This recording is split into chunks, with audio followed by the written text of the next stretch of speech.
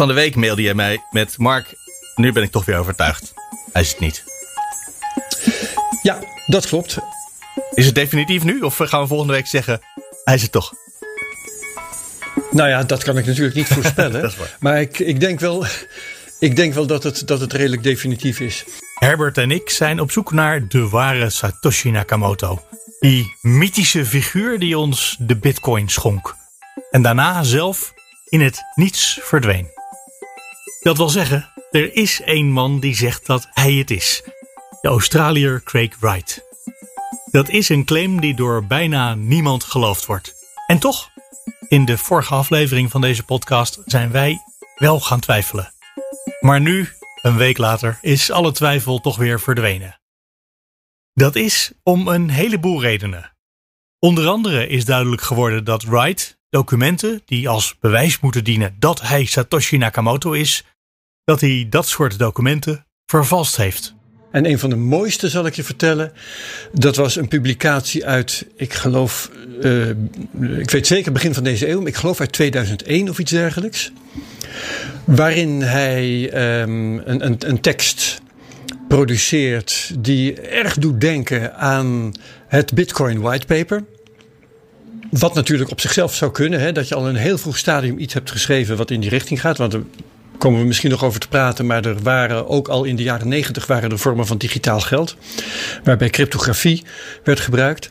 Mm-hmm. Maar goed, Craig Wright produceert dus op een gegeven moment een document dat hij in 2001 geschreven en gepubliceerd zou hebben, waarin dit soort dingen worden besproken. Lijkt sprekend op dat Bitcoin whitepaper.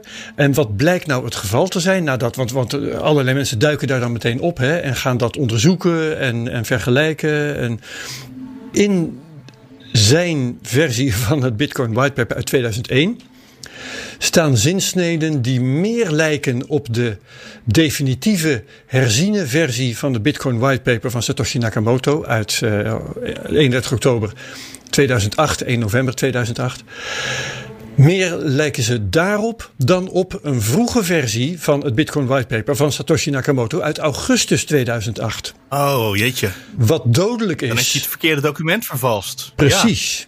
Dan heeft hij, het zou heel vreemd zijn als hij Satoshi Nakamoto zou zijn, dat hij in 2001 iets heeft geschreven dat meer lijkt op zijn definitieve versie uit 2008 dan op zijn voorlopige versie uit 2008. En toen dacht ik, nou moet je ophouden. Dit is het derde deel van De Legende van Satoshi Nakamoto. Een podcast van BNR, gemaakt door Herbert Blankenstein en mijzelf, Mark Beekhuis. En gesponsord door Blockchain Investments & Co.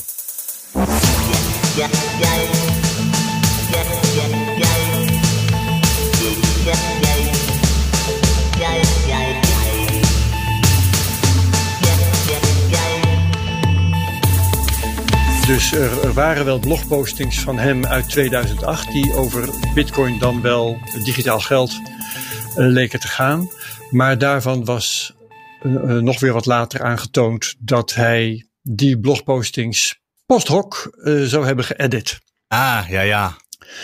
Dus je stuurde me ook een link naar een artikel van iemand die een ongelooflijk lange lijst met: en toen deed hij dit en dat is raar. En toen deed hij dat en dat klopt niet. En toen deed hij dat en dat is raar, want later deed hij iets heel anders. En die lijst is zo ongelooflijk lang dat zelfs al is het allemaal geen hard bewijs, niks daarvan is hard bewijs. Maar de lijst is zo lang dat het wel overtuigt, hè? Ja, precies. Het doet een beetje denken aan het overzicht van de 30.000 leugens van Donald Trump van de Washington Post. Het is een overzicht van al Craig Wright's leugens en vergissingen en zijn plagiaat en zijn vervalsen van documenten waar we het net over hadden. En inderdaad vele tientallen, tot waarschijnlijk meer dan 100. Zoveel dat je gaat denken, oké, zelfs als een deel hiervan bestreden kan worden of misschien nog net ontzenuwd kan worden of dat er twijfel aan gaat zijn. Zelfs dan is dit zoveel dat het niet meer goed komt. Ja, en het gaat om hele kleine dingetjes soms. Hè. Het gaat om, hij speelt Bitcoin met een spatie en met een hoofdletter C. En Dat is raar, want in de code wordt het niet zo gespeld. Dat soort dingen. Wat er volgens mij nog niet eens in staat, maar dat weet ik niet helemaal zeker. Dat is, wat ook vrij dodelijk is, dat hij een keer op een lezing ijsberend over het podium zei van, ja, ik herinner me nog goed dat ik dat whitepaper las. I remember some whitepaper back in 2008. I remember reading it. En onmiddellijk valt hij zichzelf in de reden. Toen ik het schreef. Probably when I wrote it. Ja, als je het echt geschreven hebt, dan maak je die vergissing toch net niet, zou je zeggen. Het is allemaal geen keihard bewijs, maar het telt wel bij elkaar op. Nee. Dus we zijn voorlopig even genezen van deze meneer. Hoewel die een overtuigend leugenaar lijkt te zijn dan. Zeker, en hij blijft een cruciaal en interessant figuur. Want we begonnen aan deze hele serie doordat hij een rechtszaak is gaan aanspannen tegen een bedrijf dat de Bitcoin Whitepaper publiceert. Ja, die rechtszaak, daar moeten we het toch nog eens over hebben. Die was uiteindelijk de aanleiding dat we deze podcast begonnen. Die zaak was bij het Hoge Rechtshof in Londen. En we weten inmiddels dat Craig Wright gewonnen heeft. Maar dat betekent niet wat je zou denken dat het betekent. Want de eis van Wright was dat de Bitcoin Whitepaper moet worden verwijderd van de website bitcoin.org. Want hij claimt het auteursrecht. Maar dat is niet hoe de zaak verliep. De beheerder van bitcoin.org koos ervoor om anoniem te blijven.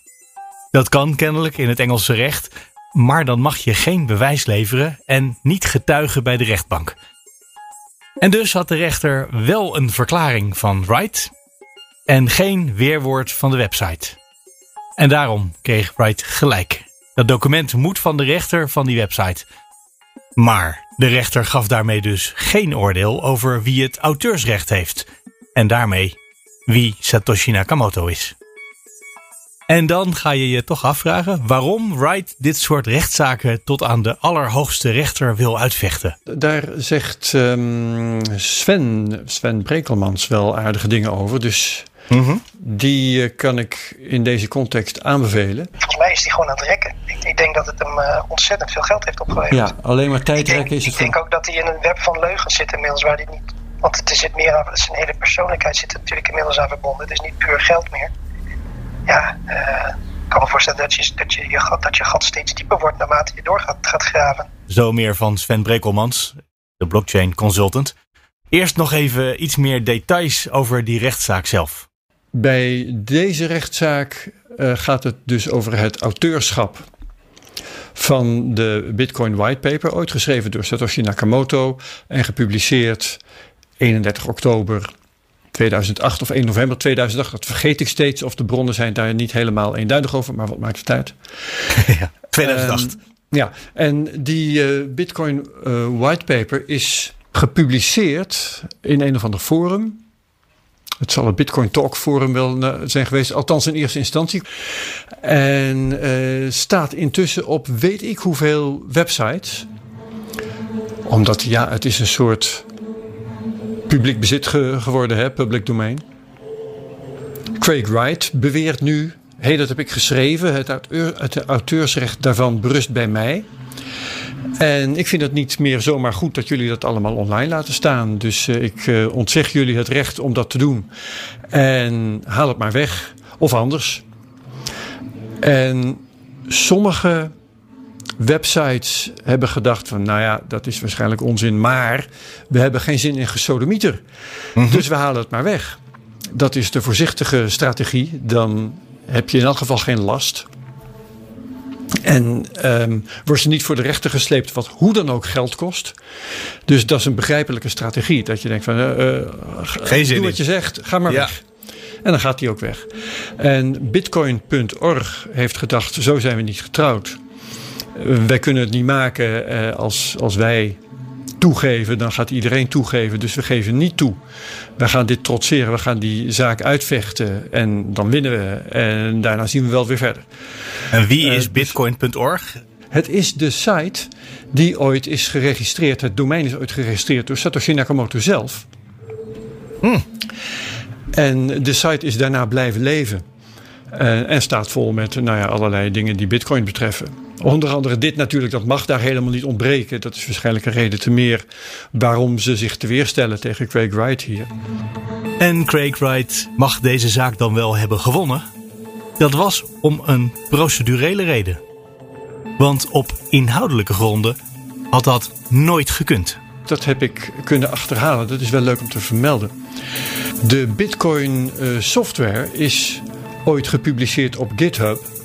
En GitHub is een open source website. Daar wordt software gepubliceerd die, doordat die daar gepubliceerd wordt, publiek bezit wordt. In de zin dat je het als ontwikkelaar kunt downloaden. En je mag de programma's die daar gepubliceerd zijn, die mag je gebruiken op je computer. Je mag die programma's veranderen en het resultaat ook weer publiceren. Dat is allemaal toegestaan. Niet elk product dat daar staat heeft dezelfde licentie. Dus het is relevant om te noemen welke licentie dat is in dit geval. Het is de MIT-licentie, waaronder die Bitcoin software is gepubliceerd. Dat is een open source licentie, hè, MIT? Dat is een open source licentie. Ja, dat klinkt ook als de naam van een universiteit. Ja, maar... precies. Dat zou kunnen klinken als, dat is dan van MIT. Nee, de MIT-licentie betekent, dit is van iedereen. En wat is dan op GitHub gepubliceerd als onder die licentie en is daar nog altijd te vinden als gepubliceerd onder die licentie? Dat is een zekere hoeveelheid software plus als onderdeel daarvan het Bitcoin whitepaper. Aha. Dus in 2009, ik weet de datum niet precies, kun je zo opzoeken op GitHub, zoveel februari 2009, is dat Bitcoin whitepaper op GitHub gepubliceerd onder de MIT-licentie. En dat is een doodsimpel juridisch verweer dat in deze zaak gebruikt kan worden en dat onmiddellijk de zaak van Craig Wright ontkracht. Ja. Want de Bitcoin whitepaper is hiermee open source en dus simpel gezegd rechtenvrij. Iedereen mag dat downloaden, iedereen mag dat publiceren, herpubliceren met iets simpels als bronvermelding of zo. Dat doet trouwens niemand, maar in elk geval gaat niet Craig Wright daarover, maar het MIT. Uh-huh. Iedereen mag ook daarop voortbouwen in de zin dat je mag daar parodieën van maken. Je mag dat citeren, dat mag trouwens toch. Je mag dat veranderen en een veranderde versie mag je publiceren als je maar vertelt dat het een veranderde. Alles mag daarmee. Als het maar voldoet aan die MIT-licentie. Ja. Is dat echt zo? Want was het Satoshi Nakamoto die het op GitHub gezet heeft? Ja. En daar stel je een goede vraag. Want dan moet je even gaan uitzoeken natuurlijk wie dat gedaan heeft en hoe je dat weet. Ja, want het kan natuurlijk zijn dat iemand anders het was die het online gezet heeft. En dan was het niet Satoshi Nakamoto die zelf afstand gedaan heeft van zijn rechten op dat document. Ja, dat zou kunnen. Dan moet je natuurlijk wel de vraag stellen, als iemand dat wederrechtelijk gedaan heeft, zou dan niet de werkelijke rechthebbende in de afgelopen 13 jaar daar een keer iets van hebben moeten zeggen? Ja. En als het daar geplaatst is door Satoshi Nakamoto en Craig Wright beweert dat hij Satoshi Nakamoto is, dan moet hij toch ook uitleggen waarom hij opeens van gedachten verandert. En de rechter zal dan moeten bepalen of hij eigenlijk wel het recht heeft om van gedachten te veranderen. Ik denk eigenlijk dat dat niet kan bij een open source licentie. Dat iets 1 keer open source is, dat je dan datgene wat open source was niet meer closed source kan maken. Nee, precies. Want daarmee tast je ook de rechten aan die van mensen die in de afgelopen 13 jaar daarop hebben voortgebouwd met hun intellectuele arbeid. Precies. Dus de echte juristen zullen zich daarover moeten buigen. En een echte rechter zal daar dan een keer iets over moeten zeggen. Want wij zijn geen echte juristen en zeker geen rechter. Nee. Maar dit lijkt me wel een hele belangrijke overweging in die zaak. Ja, en het lijkt me ook dat als je de code en die whitepaper hebt, die programmacode, dat is natuurlijk wel iets wat heel erg dicht bij Satoshi Nakamoto geweest moet zijn. Dus wat dat betreft, of hij heeft het zelf gedaan, of iemand waar die mee samenwerkt. Want de rest van de wereld had die code nog niet, die programmacode. Precies. Het is, de code draaide toen al wel. Want Bitcoin is begonnen echt de blockchain is begonnen op 3 januari 2009. En deze software is pas op GitHub gezet in februari 2009.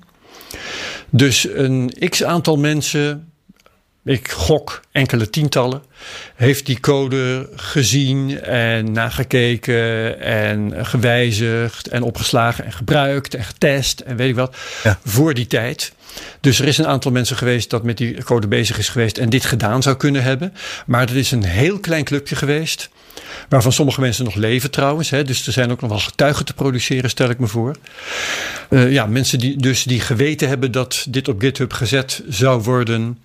En dat hebben goedgekeurd, het daarmee eens waren, het hebben zien gebeuren. En daarna gewoon verder gegaan zijn met de orde van de dag. Waarom is Craig Wright volgens jou een oplichter? Omdat hij claimt dat hij Satoshi is. En hij is het niet.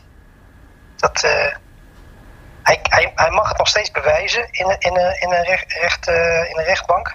Dat gaat hij ook proberen, geloof ik. Maar er zijn zoveel methodes waarop hij kan aantonen dat hij het is. Die zijn triviaal voor iemand als Satoshi. Dus hoe bewijs je dat een van de adressen waarvan we weten dat die van Satoshi is, dat die van jou is? Nou, dan onderteken je hem gewoon even. En dat is geen enkel probleem. En alleen al het feit dat hij dat niet doet, zou al genoeg moeten zeggen eigenlijk. Dus daar zit iets... Dus jij zegt Craig Wright is een oplichter omdat hij niet bewijst dat hij Satoshi is. Maar zijn er ook andere redenen? Zijn motief is op zich duidelijk. Hij is de oprichter van een fork van Bitcoin, Bitcoin SV. Dat is dan Satoshi's Vision. En dat is dan de manier waarop Satoshi had gewild dat Bitcoin er echt uit zou zien. En dat krijgt natuurlijk legitimiteit als de oprichter ook daadwerkelijk Satoshi is. Dan ben je meteen klaar. Dan hoef je niet te gaan uitleggen hoe een fictief iemand zoiets heeft bedoeld. Dan zeg je gewoon, ik ben Satoshi en dit is per definitie mijn visie op hoe Bitcoin moet zijn. En dan krijgt hij natuurlijk volgers. Dan gaan mensen die versie van Bitcoin gebruiken. Dan wordt hij meer waard. En dan krijgt hij ook meer. Dan gaat er meer waarde in zijn keten zitten. In zijn chain. Dus hij wordt er gewoon rijk van. Als hij geloofd wordt. Ja, dat begrijp ik. Als hij geloofd wordt, ja. En ik denk dat de manier waarop hij nu om de brei heen draait. Met allemaal rechtszaken en slechte bewijslevering. Dat is volgens mij allemaal bedoeld om de uitkomst van de waarheid te rekken. Dus als hij het gewoon bewijst dat hij het is, dan zijn we in één keer klaar. Maar het duurt al 5-6 jaar, geloof ik, dat de claim en het bewijs op elkaar laten wachten. En in de tussentijd groeien zijn volgers. Want er zijn wel mensen die hem geloven natuurlijk. Keten is niet meteen ten dode opgeschreven, maar het is nog niet algemeen geaccepteerd, geloof ik. Als hij niet Satoshi is, wat jij aanneemt en wat de halve wereld, meer dan de halve wereld aanneemt, wat kan dan zijn motief zijn om deze rechtszaak te voeren, waarbij hij eigenlijk alleen maar kan verliezen? Ja, geld. Hoe langer hij doorzet, hoe langer zijn BSV-chain waarde blijft houden. Want de mensen blijven die munt kopen. Het is gewoon best wel... Het gaat om, ik weet niet wel hoe groot die keten momenteel is, maar het gaat nog steeds om honderden miljoenen. Het gaat er dus om tijd te rekken. Want dan verdient Craig Wright zo lang mogelijk geld met zijn eigen Bitcoin variant. Bitcoin SV, Satoshi's Vision. Zegt Sven Brekelmans. Maar Arthur van Pelt, die expert is op het gebied van alle rechtszaken rond Craig Wright, ziet het net even anders. Nou, kijk, ik denk niet dat daar direct heel veel geld achter zit. Het is, ook daar blijft het een beetje gokken. Want dat zeg ik, je ziet natuurlijk niet wat er wordt ge-mailed en gebeld tussen de diverse personen in dit verhaal. Nee. Maar voor mij de twee hoofdpersonen zijn Kelvin Ayre, de grote man, de rijke man achter Craig Wright, die Of hij is compleet in deze fraudezaak en doet alsof zijn neus bloedt, maar is ondertussen heel erg betrokken in deze grote fraudezaak rondom Craig Wright, die pretendeert Satoshi Nakamoto te zijn. Of hij is enorm, maar dan ook enorm gebamboezeld, zoals ze dat noemen in het Engels.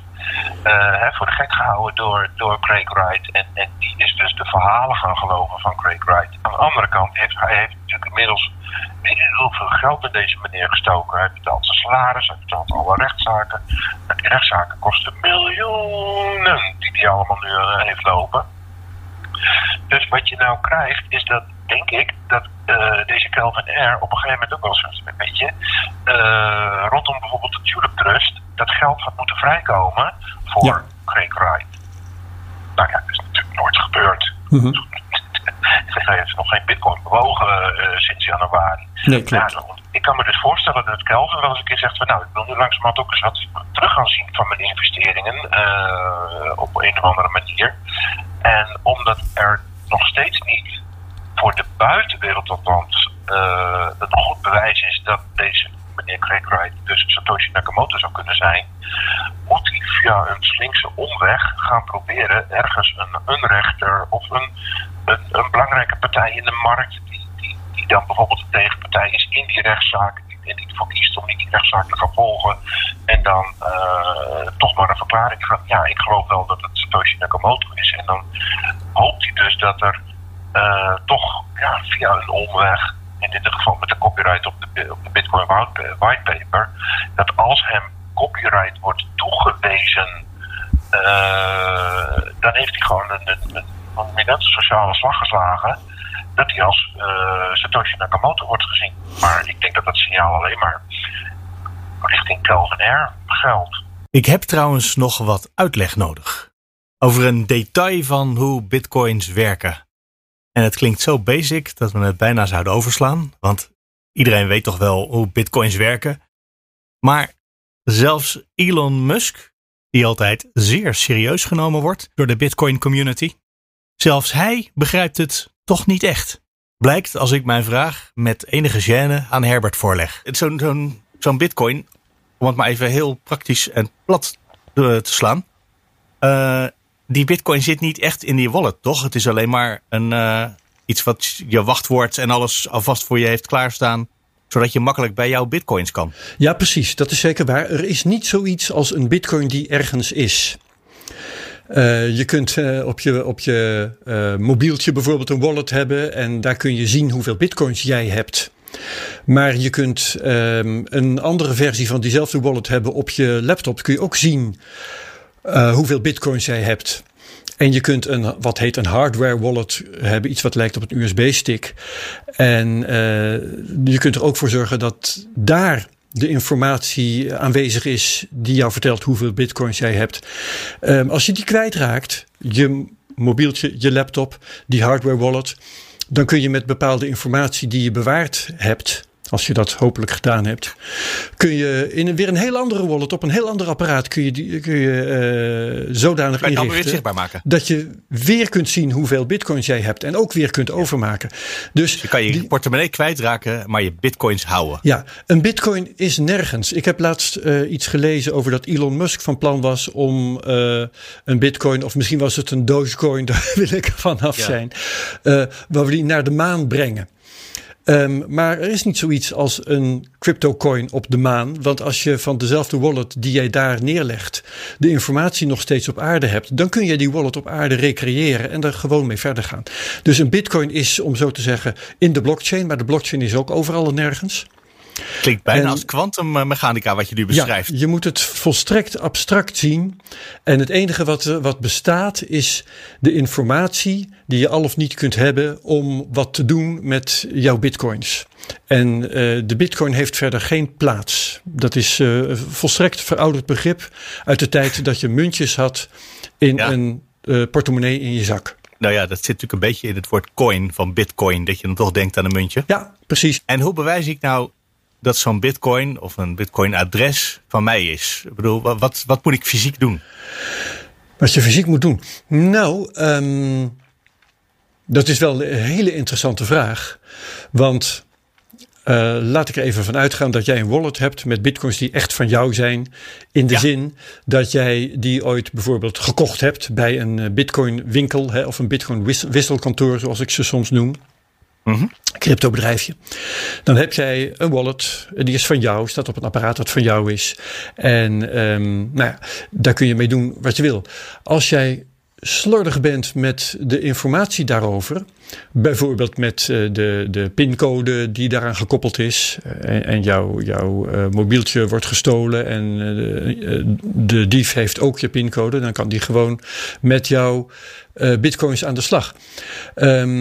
Dus met andere woorden, dan is die wallet en die bitcoin is van jou, maar een ander kan ze uitgeven en je hebt er dus weinig meer aan dat het van jou is. Ja.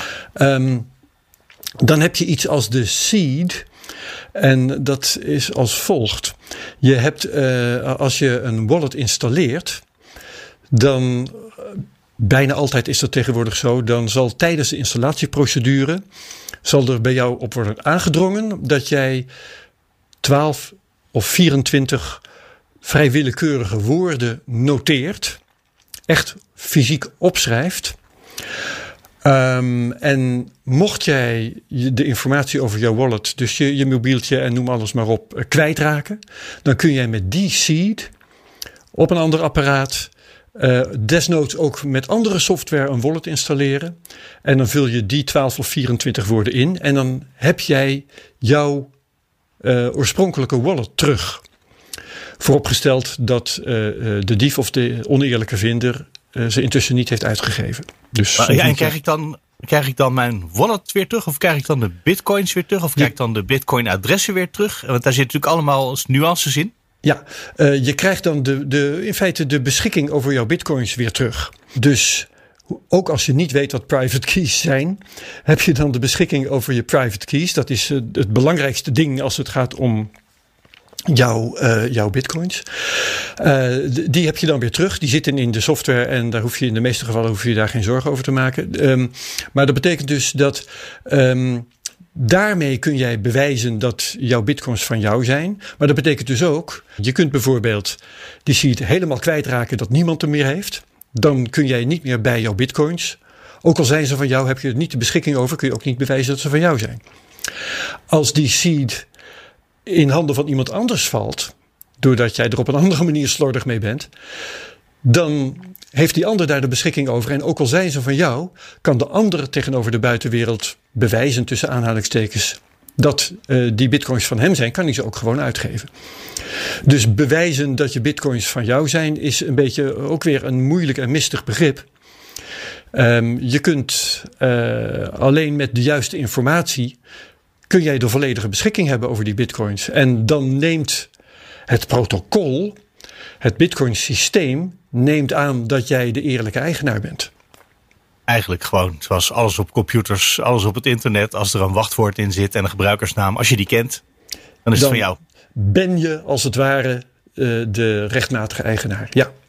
Kan hij ook bewijzen dat hij Satoshi Nakamoto is als die sleutels niet meer heeft? Ja, dat kan ook. Laat ik het zo zeggen. Hij kan bewijzen dat hij Satoshi is door de eerst verdiende bitcoins ergens heen over te maken. Of een deel daarvan. Er is 50 bitcoin uitgekeerd voor het Genesis blok. En daar is een sleutel van.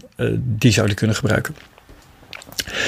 Dan is hij ook betrokken geweest bij een forum. Hij heeft geencrypt ge-e-mailed.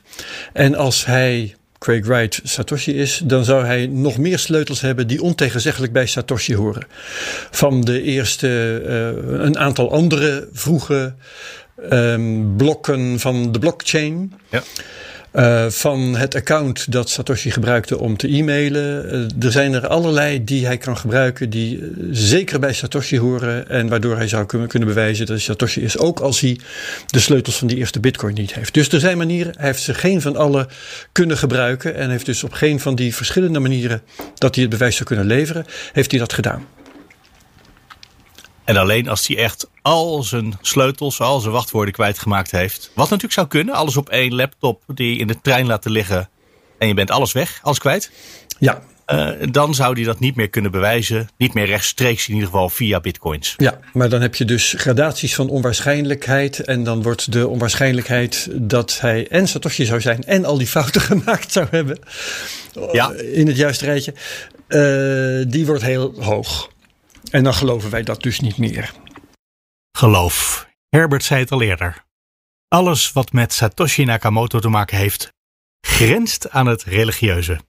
En daarin zit misschien wel een deel van de verklaring waarom het zo ongelooflijk lastig is om te achterhalen wie Satoshi Nakamoto is. Of was, of waren, of zijn.